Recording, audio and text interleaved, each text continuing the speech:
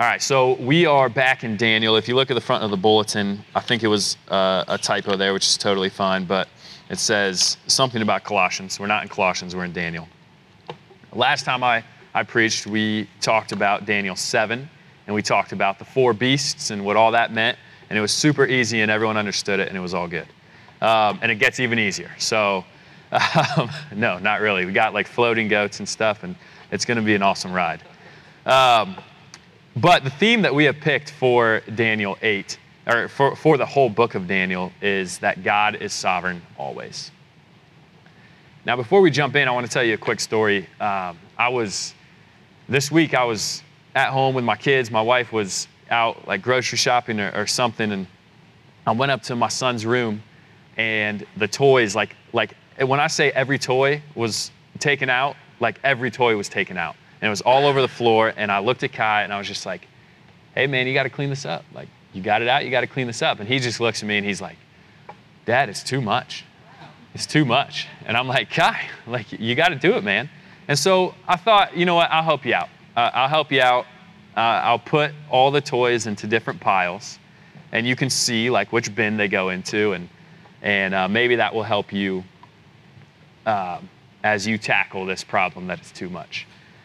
It was the same thing in college when I ran. I was a horrible runner, all right? There's a couple people that go to church here who actually ran with me. I was like the worst one. The only reason I got to run was because like it was a newish team, and they needed to fill a couple spots, and my girlfriend, wife now, was actually good and ran on the team. So I was like, hey, can I run? And he was like, sure. So when I stepped up to the starting line, I was like, man, I got to race 5 miles. This isn't going to be fun. And so I'd break it down in my head. I'd be like, all right, just get through the 5K, and then you only have like really 1.9 miles left, and you can do 1.9 miles. And that's how I break it up, and it helped me out. In the case of my son, he looked at me and he was like, nah, it's still too much. So needless to say, it was a little bit of a fight, but he did clean it up. I bring all that up just because we're jumping into a chapter that when we read it, and we read it from the beginning to the end, we might say like, man, this is too much. Like there's a lot of stuff in here that I don't understand. This is too much. And so I hope that as we go through Daniel 8, we're able to break it up, break it into pieces, look at some Christians who are a lot wiser than I was, who have written really great commentaries on it, and try to understand what God was showing Daniel, what Daniel was in turn going to write down that Jews years later would benefit from, and then how we can possibly benefit from it today. So I'm going to read Daniel 8, 1 through 14. We're just going to read 1 through 14 today. We're going to be in the whole chapter, but 1 through 14 is where you really get the vision that Daniel receives. The latter verses are where he gets an explanation, and we're going to touch on those and go through all those just as we go. So for the sake of time, I'm just going to read Daniel 8, 1 through 14. So you can turn there and follow along. In the 3rd year of the reign of King Belshazzar, a vision appeared to me, Daniel, after that which appeared to me at the first. And I saw in the vision, and when I was in Susa, the citadel, which is in the province of Elam. And I saw in the vision, and I was at the Ulai canal. I raised my eyes and saw, and behold, a ram standing on the bank of the canal. It had 2 horns, and both horns were high, but one was higher than the other, and the higher one came up last. I saw the ram charging westward and northward and southward. No beast could stand before him, and there was no one who could rescue from his power. He did as he pleased and became great. As I was considering, behold, a male goat came from the west across the face of the whole earth without touching the ground. And the goat had a conspicuous horn between his eyes. He came to the ram with 2 horns, which I had seen standing on the bank of the canal, and he ran at him in powerful wrath. I saw him come close to the ram, and he was enraged against him and struck the ram and broke his 2 horns. And the ram had no power to stand before him, but he cast him down to the ground and trampled on him. And there was no one who could rescue the ram from his power.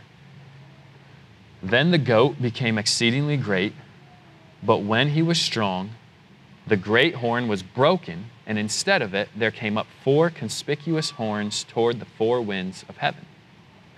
Out of one of them came a little horn, which grew exceedingly great toward the south, toward the east, and toward the glorious land.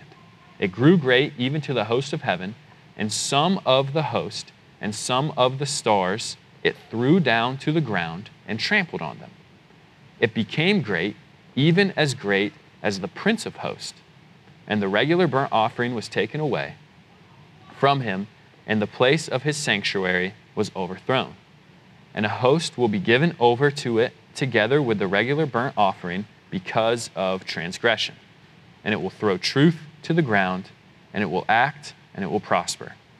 Then I heard a holy one speaking, and another holy one said to the one who spoke, "For how long is this vision concerning the regular burnt offering, the transgression that makes desolate, and the giving over of the sanctuary, and the host to be trampled underfoot?" And he said to me, "For 2,300 evenings and mornings, then the sanctuary shall be restored to its rightful state." And then Daniel will go on, and he will seek an interpretation. He'll be given an interpretation, and then he will be so exhausted, overwhelmed, overcome by this vision that he lays sick for some days until he continues in God's work. So let's pray. Pray that we can understand, pray that I can speak clearly, and pray that God's words are what are spoken. Dear Lord, we come to a chapter that can be difficult. God, just pray that as we go through it, you will give us wisdom to understand. God, you will give me clear words, not for any of my benefit, but simply that your words are spoken, Lord.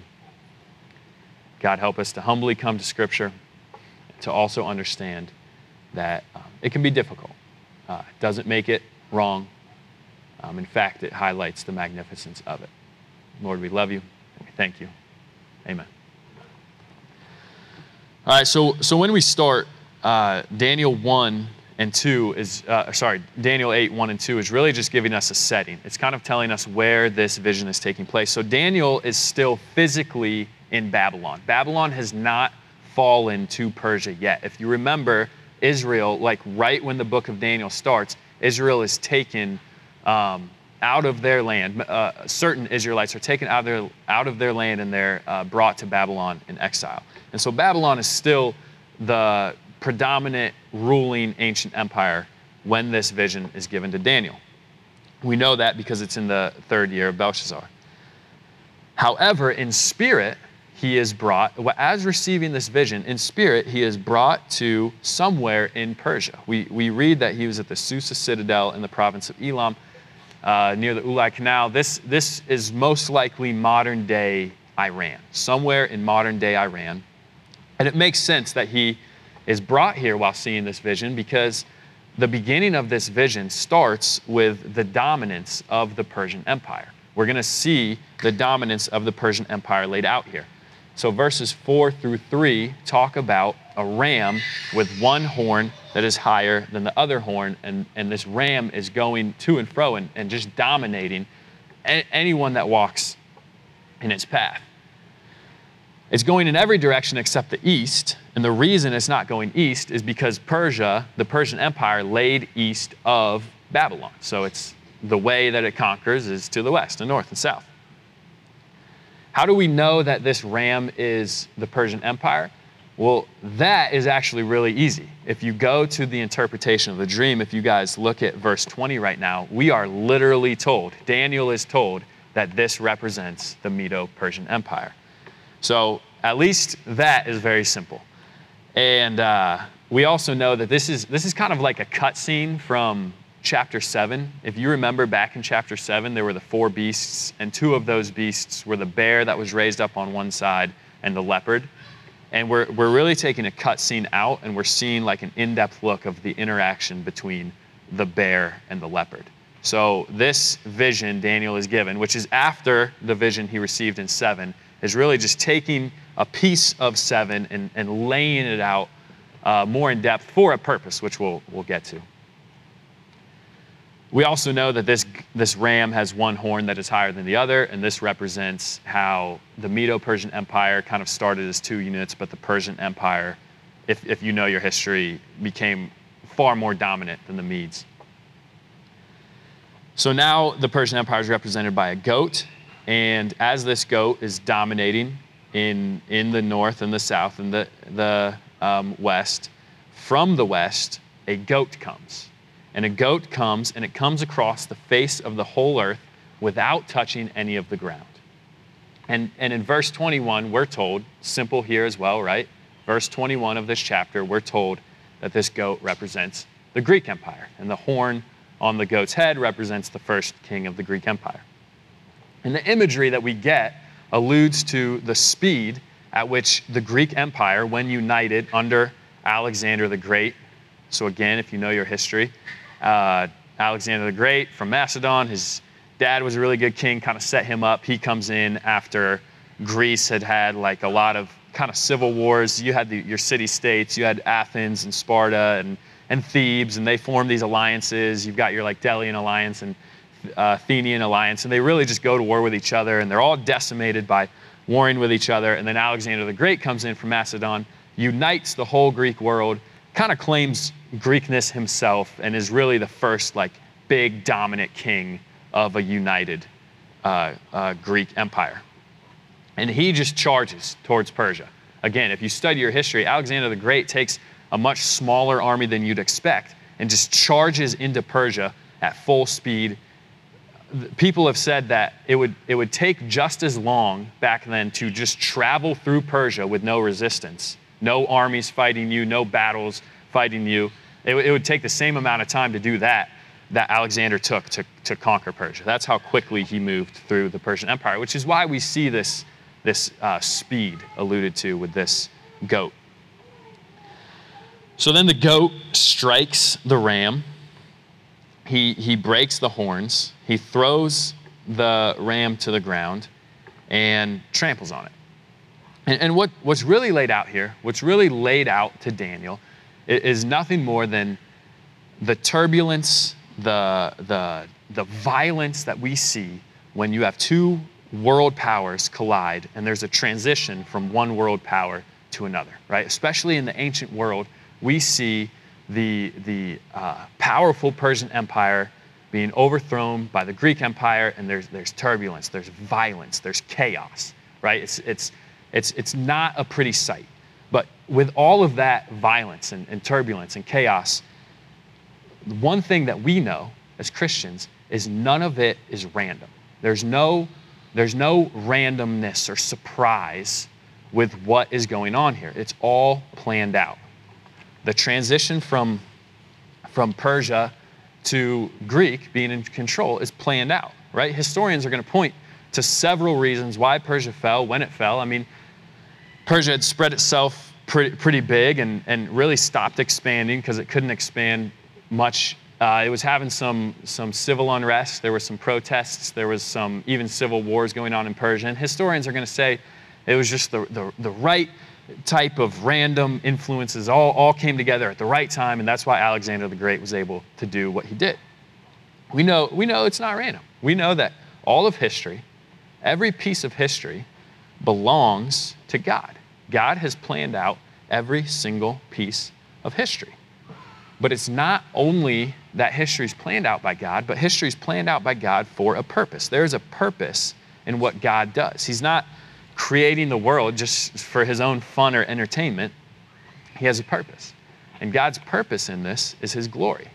And we see him most glorified through what Christ does on the cross, which is in turn the redemption of the world. We touch on the exile of Israel to Babylon, and we see these people exiled in Babylon, and we see the transition from Babylon to Persia, and then Persia to Greece, and then we'll see later Greece to Rome, and all of this is so God could make himself known through Christ at the perfect moment in history. There's not a thing that happens on any inch of this globe that is random. And it can be really tempting for us right now as Christians that are living in a world which seems chaotic and seems to be so rebellious against God, and say, what is going on? Like, You read the news and you're like, what is going on? And I do. And it's in these moments that we have to remind ourselves that we have an author, that the author's good. And the author knows a whole lot more about the book than we do because he wrote the book. As a history teacher, if you don't know me, I teach. I'm an 8th grade social studies teacher. So I teach on these elements of like historical themes and turning points and causation. And I could save my kids a whole lot of time, a whole lot of definitions and a whole lot of tests if I just told them, hey, God's in charge. He's in control. These turning points, whatever, these causation, all these things, the reason, these random factors, yeah, it's not random. God's in control. And in 100 years, we're going to be history, right? To our grandchildren or great-grandchildren or whatever, and our lives are going to be weaved in the fabric of history. And so just as to God belongs history, so do our lives, right? We are interwoven in this fabric of what we call history. Our lives belong to history. And the events in our life are so that we will see the redemptive work of Christ. Just like history is all culminating at this work that Christ does on the cross, and then everything thereafter is for God to be glorified and for people to turn and see that. So are our lives. Whether we do or not is up to God, but God desires, He has a desire that we will all see Him glorified. Romans 2:4 says that, or do you presume on the riches of His kindness and forbearance and patience, not knowing that God's kindness is meant to lead you to repentance? And 1 Timothy 2:3-4 says, this is good and it's pleasing in the sight of God our Savior, who desires all people to be saved and to come to the knowledge of the truth. Again, whether we see that truth or not is up to God, but He has a desire for us to see it. If you're a Christian, or if you're not a Christian and you're here, right? If you're not a Christian and you're here, the things that you experience in your life are meant that you'll see and acknowledge God. These good things. You go out and you taste a hamburger. God created that good taste to bring glory to Him. You get married to the love of your life. Marriage was created for us to see Christ and to see God and how that operates. And the tough things that we experience are meant to draw us towards God. And if we are a Christian, these good things that we experience are meant that we will glorify and see His glory and know Him deeper. And as well as the tough things, they're meant for us to be pushed into a deeper relationship with Him. And so just like history belongs to God, while sometimes seeming crazy and turbulent and random, it's not. It all belongs to God, so do our lives. Now, I wanted to just put a pin in it there and move on, but I don't think we can move on here without addressing obvious questions that might pop into people's heads. I mean, how does the fact, these are just some things that I wrote down that I thought, hey, maybe someone who doesn't know Christ or maybe someone who does know Christ would wrestle with when we talk about God's sovereignty over history and over our lives. So how does the fact that history belongs to God and that it's all meant for redemption work with God's election and God's goodness and His sovereignty? In other words, God's in control and He's sovereign over both of what's going on around us and in us. He desires for us to be redeemed, yet He chooses and elect to redeem. Not to mention that we see some pretty crazy stuff go down in history, right? I mean, let's remember, Daniel is getting a vision of the transition of Persia to Greece. And when this happens for him, when it does happen, for us looking back when it did happen, these are real people losing their lives. There are going to be real widows grieving their dead husbands. There's going to be parents grieving the loss of their children. And I just told you that all of this belongs to God, who is good and in control and desires redemption. And so if you're wrestling with how all of this comes together, welcome to the club. Like, I'm here too. I mean, I can't give you an answer that's going to please our limited human logic. what I can say is this. I can say definitely these things. Is God good? Yes. Is God in control? Yes. Does God desire people to be saved? Yes. Does the Bible most clearly teach that God will elect some to be saved? Yes. While seemingly contradicting to us in God's infinite wisdom, do these things contradict? No. We're so limited in our understanding of things because this whole thing, how it works out, doesn't belong to us. We're not the writers of it. God is.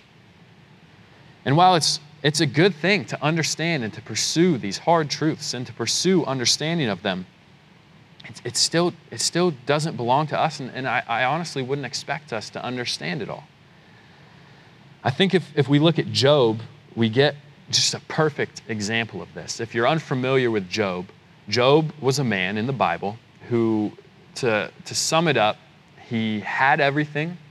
God had blessed him with so much, and then Satan comes along and says, hey, this Job guy only loves you because of what you've given him. And God is like, no, it's not true, and basically lets Satan take away all that God has given him except his life, right? His very life. And Job loses everything. Job loses everything.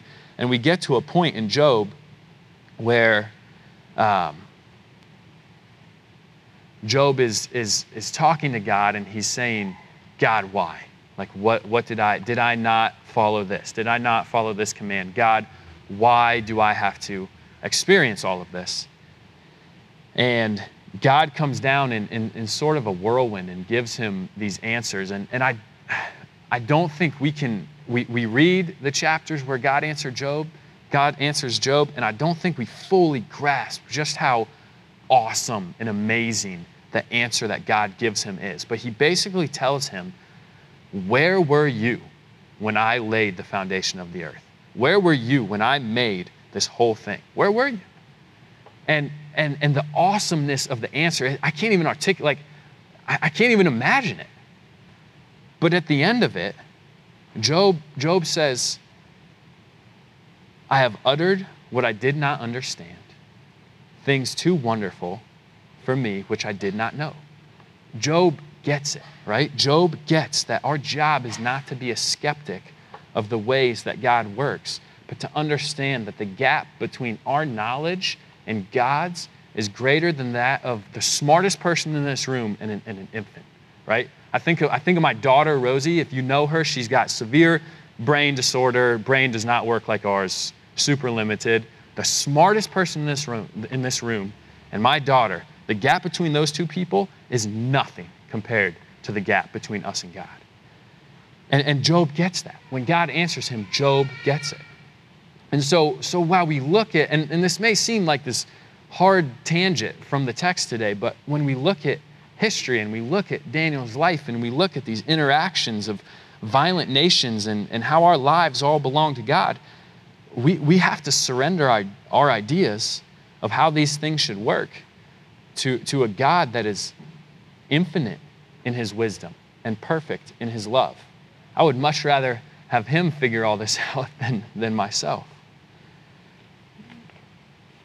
Now, the caveat, I think especially for the people in this church, I mean, for the most part, we are really blessed to have a lot of individuals who spend time in the Word and understand these concepts, right? I'm sure a lot of people are nodding, like, yeah, God is sovereign. Yeah, he's in control. Yeah, I get it. And that's good.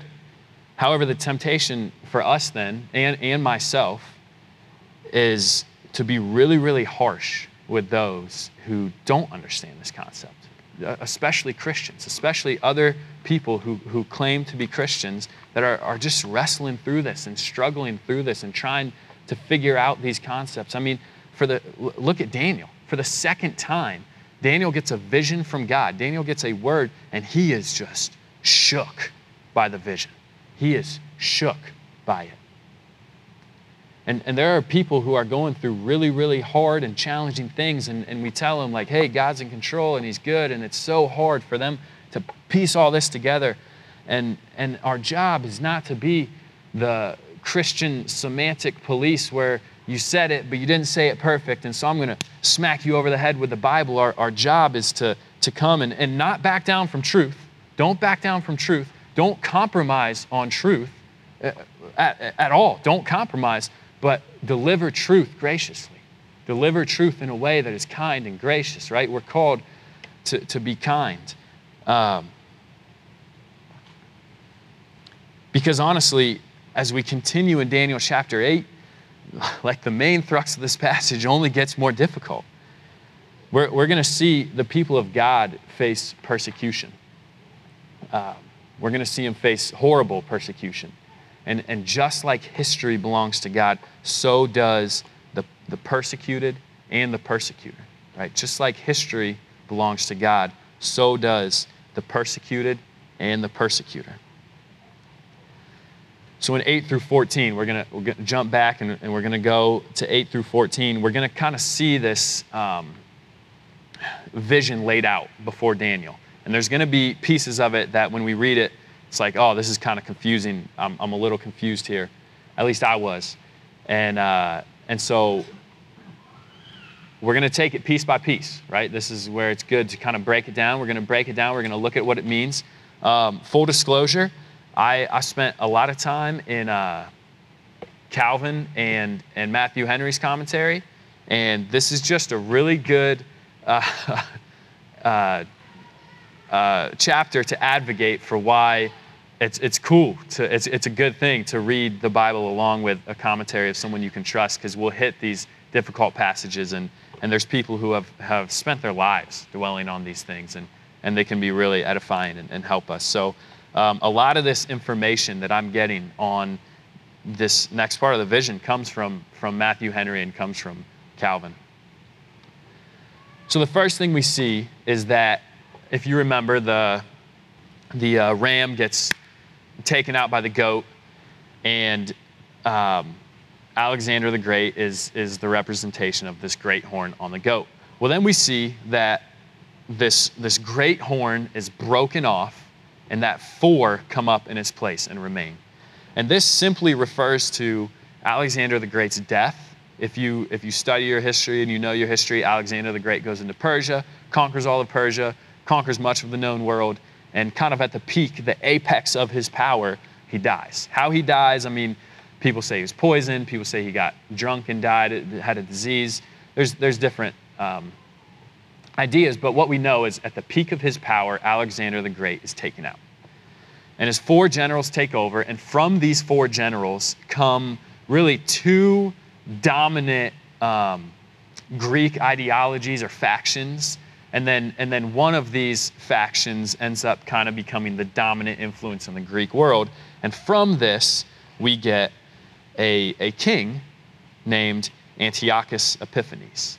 So we read, from the 4, a conspicuous little horn rises up, who I would say, and most commentators point to Antiochus Epiphanes. Now this means Antiochus the Magnificent, Antiochus the Great, something along those lines.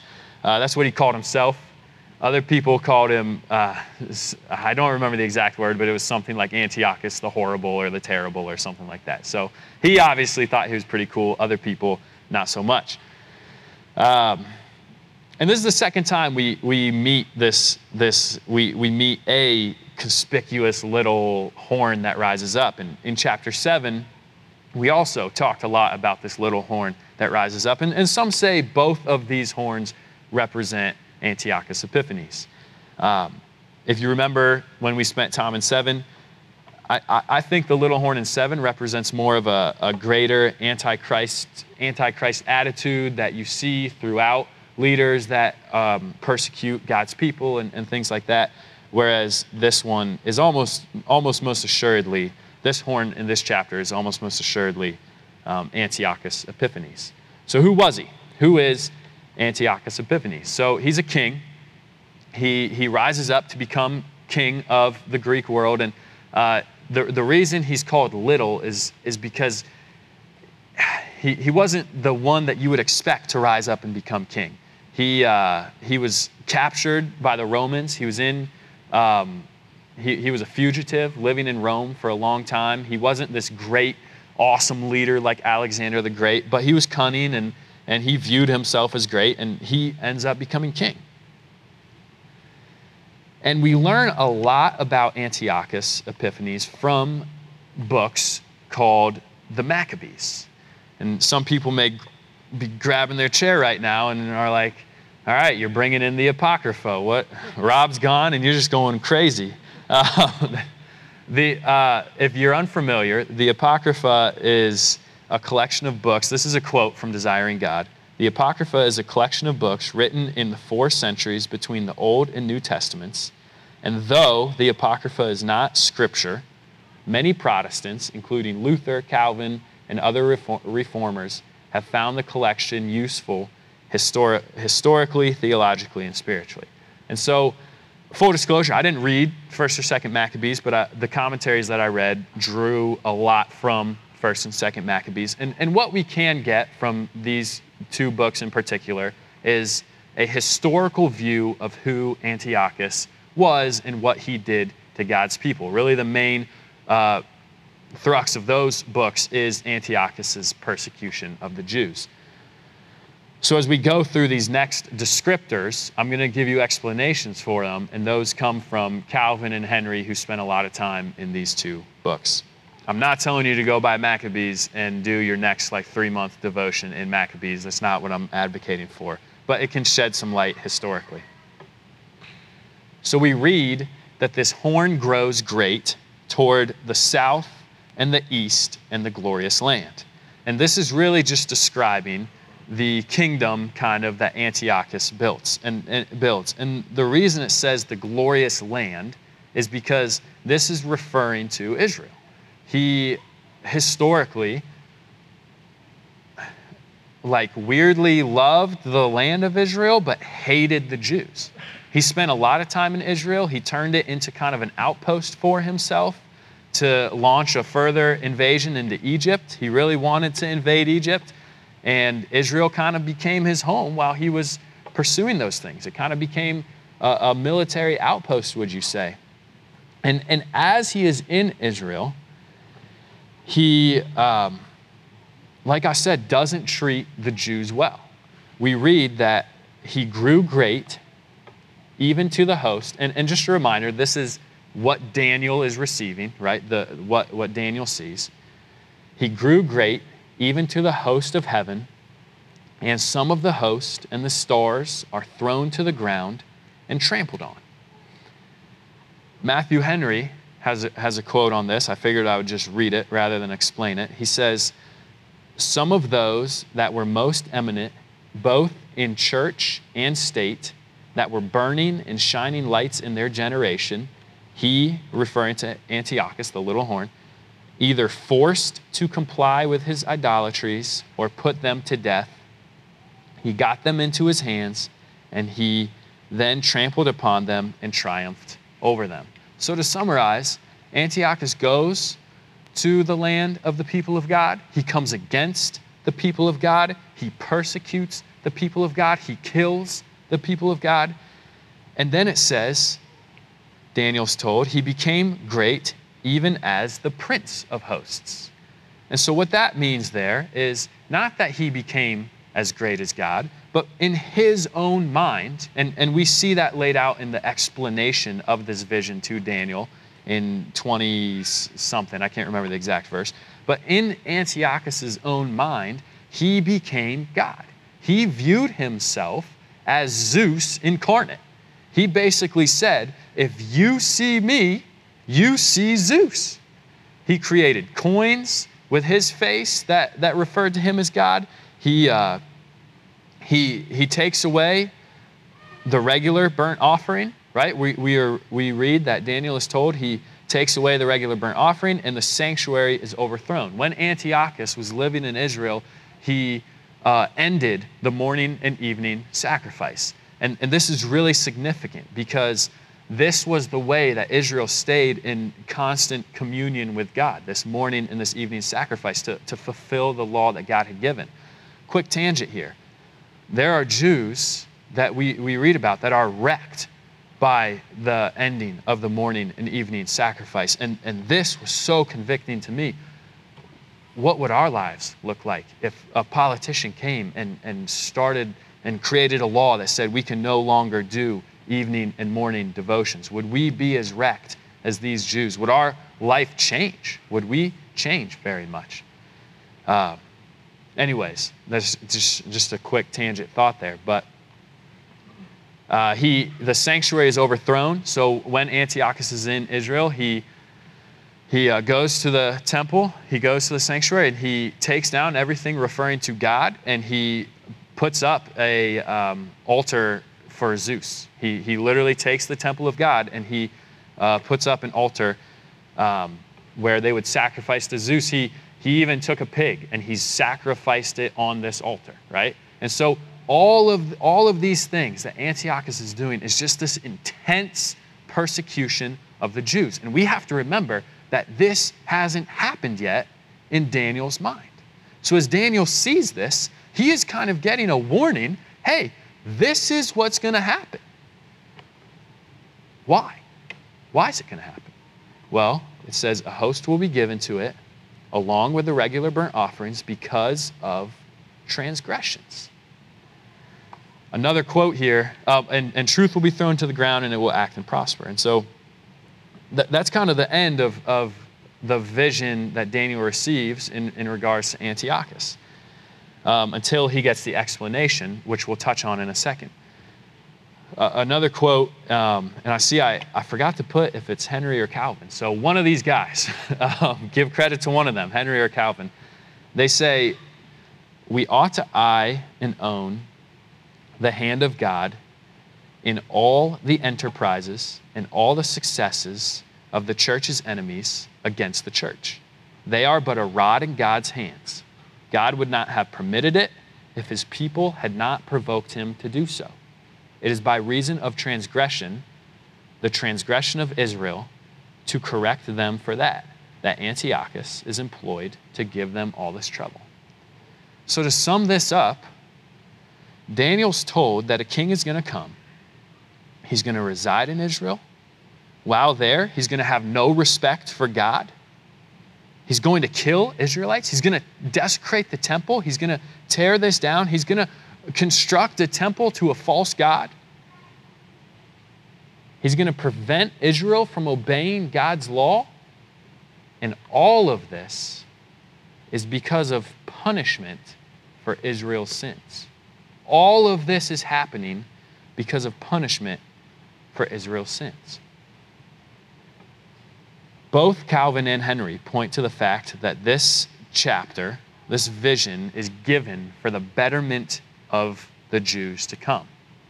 You might think, how? Because at the end of this chapter, Daniel's told to seal up the vision, so how could it be for the benefit if he just has to keep this to himself?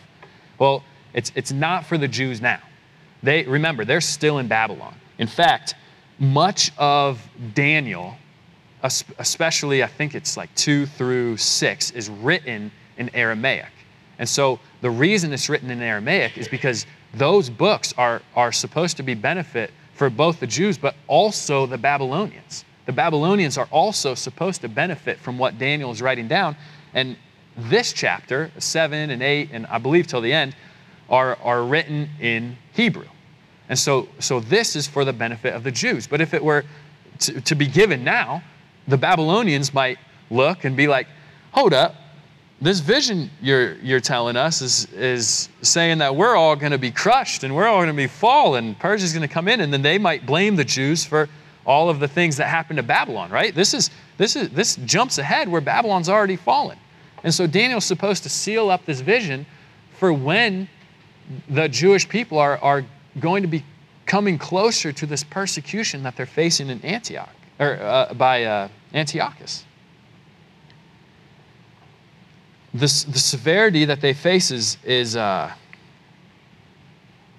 terrible. I mean, they're going to be killed, the sacrifice gone, and Calvin points out that many of the people of God, after seeing all of this, might think God is unable to subdue his foes.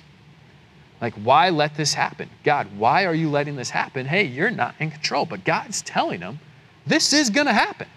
I'm going to let this happen. And he tells them why. He tells them it's because of their sin. And I mean, I don't think we can move on from here without making the point. How often do we call out? How often do we say, I am so unfortunate. I am so persecuted. God, why? Or we look at the world and we say, God, why is the world like this? What are you doing? When in reality, we're merely facing consequences of our sin, right? We look at God and we say, why is my life like this? We look at God and we say, why is the world like this? And we ignore the fact that we have either sinned or how sinful the world is. I'm sure there were a lot of Jews that were grumbling and they were crying out and they were saying, God, why? Right? God, why? While Antiochus Epiphanes is dwelling in Israel. When in reality, they failed to look at the warnings of their sin and then the consequences of their sin. God told them, if you do this, this is going to happen. They had to be brought back to God. They had to be corrected. There had to be punishment. On the other hand, there were probably really faithful Jews that were crying out and asking God why. And we know that even the smallest of sins is heinous in God's eyes and worthy of punishment.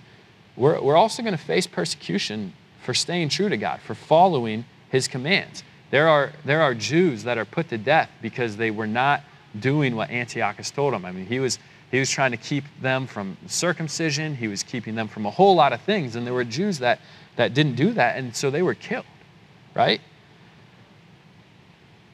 And it's in these moments that it's important to note that to God belongs both the persecutor and the persecuted. Remember that if we are in Christ, whatever persecution we face is for the purpose of God's glorification, both for your benefit and for the benefit of those around. The pain, the suffering, the trials, all of this points to a broken world that is marred by sin and a world that needs to acknowledge Christ, right? The Jews faced a punishment for their sin. Christ has faced a punishment for us. And if we are in Christ, take hold of the fact that while facing persecution or while in the midst of these trials, He's got you. He's not going to let you go. If you are in Christ, there's no fear of you falling to this and walking away from Him. He has got you. He will take you to the end. Both you and your persecutor are simultaneously held in the hands of God, which will result in further dependence upon God and further glorification of God. When people see people walk through things that are difficult and they still remain faithful to God, God is glorified. I take a lot of encouragement from the lives of people in the Old Testament who walked with God in the midst of terrible persecution, Old and New Testament. Specifically, I mean, we talked about him earlier, but I look at Job. And I look at Job and I see what he walked through, and yet how he still remains, while frustrated, while irritated, while questions, he still remains faithful to God. And that just glorifies God all the more, because we wouldn't remain faithful without His work in us. And so as these Jews face this persecution, and as we face pain and trials, let us know that we are held in the hands of God. It's also important to note that our persecution is only for a time. There's a set time, right? These trials, these pain, the suffering is for a set time. If you remember when we were in Daniel 7, you'll remember I'm not one that gets like super excited about the time stuff in the Bible. I'm not here like subtracting and adding and trying to figure it all out. Whether it's time and half a time like in Daniel 7 or in Daniel 8, we see the 2,300 mornings and evenings. If you do want to know, there's two views on this 2,300 mornings. This is how long this is going to last, right? Daniel asks, hey, like how long is this going to last? And they tell him 2,300 mornings and evenings. If you take it as days, it's around 6 years, and that's actually the course of Antiochus Epiphanes' reign as king. And then if you take it as like the morning sacrifice is 1 and then an evening sacrifice is 2, you would divide that in half. You'd get about 3 years. And that's actually the time from when he takes the temple pushes aside the things of God and puts up the things, the temple of Zeus. So like when he does that till when the temple is purged and rededicated. So either one of these, I mean, works out pretty well. I'm cool with either one. But what I really get from the time, what really has encouraged me when I see these things like 2,300 mornings or times time and half a time is I know that there's a time that has been set by God. I know that there's a time. I know that there's a beginning to the persecution. I know there's a beginning to the trials, and I know that there's an end. And that's what I really take from this, and I think that's what we can take from this is that knowing that both what I am facing and what people are doing, what others are facing and what people are doing is held in the hands of God, and the time that he sets is the time that is good. And while we trust in this, right? While we look at this chaotic world, or we look at our lives that may feel like they're falling apart, or we look at our lives that are good, and we thank God. And while we trust that he's in control of it all, we need to also trust what we are called to do. And if we look at the end of Daniel, we see that we're called to continue. That's the third point. I think I've done a really bad job of saying like point 1, point 2, point 3. I don't even know if I said the title. I apologize. The title of the sermon is To God Belongs. But I couldn't think of like a fancy name for this. So point 3 is just continue. And as we look at this interpretation of the vision that Daniel receives, we've touched on a lot of it already, but I think there's really two things that we can walk away from, all right, to walk away with. So there's really two things that we can walk away with from this. And the first is rest, and the second is continue. So let's just take a look at the interpretation, and then we'll close. So Daniel sees this vision, he receives this vision, and he wants to understand what's going on, right? He wants to know, what does this mean? He asks God, what does this mean? And we are told that one having the appearance of a man commands Gabriel, an angel, to give Daniel an interpretation. And a quick note for those who are wondering, considering this person is referred to having the appearance of a man and that he's able to command the angels, this is probably Christ. Christ is commanding Gabriel to give Daniel an interpretation. And when he gets this interpretation, we see that in verse 25, he says, "By his cunning he shall make deceit prosper under his hand, and in his own mind he shall become great. Without warning he shall destroy many, and he shall even rise up against the prince of princes, and he shall be broken, but by no human hand." So Antiochus, like we've said, thought of himself as God, rises up, has no regard for God, and seemingly is successful in the persecution of the Jews. However, we're told that he is going to be broken by no human hand. If you know how Antiochus dies, he gets worms, and they're really intense, and he gets like a disease, and like he couldn't control his bowels, and like his flesh was falling off, and he dies of this horrible disease, right? No human could do that to him. No person could do that to him. God is the one who ends Antiochus's persecution of the Jews. And while this sounds, I mean, it's hard to wrestle with, we can take rest in knowing that when we face persecution, when we face these various trials, God has the solution already worked out. We've already made the point that it's for a set time, and when that time comes, the end will be provided by God. God has it worked out. He has the solution. And knowing this, we are called then to continue. So we're called to rest in the fact that God is in control, and we're called to continue. In verse 27, we see Daniel write, "And I, Daniel, was overcome and lay sick for some days. Then I rose up and I went about the king's business, but I was appalled by the vision and did not understand it."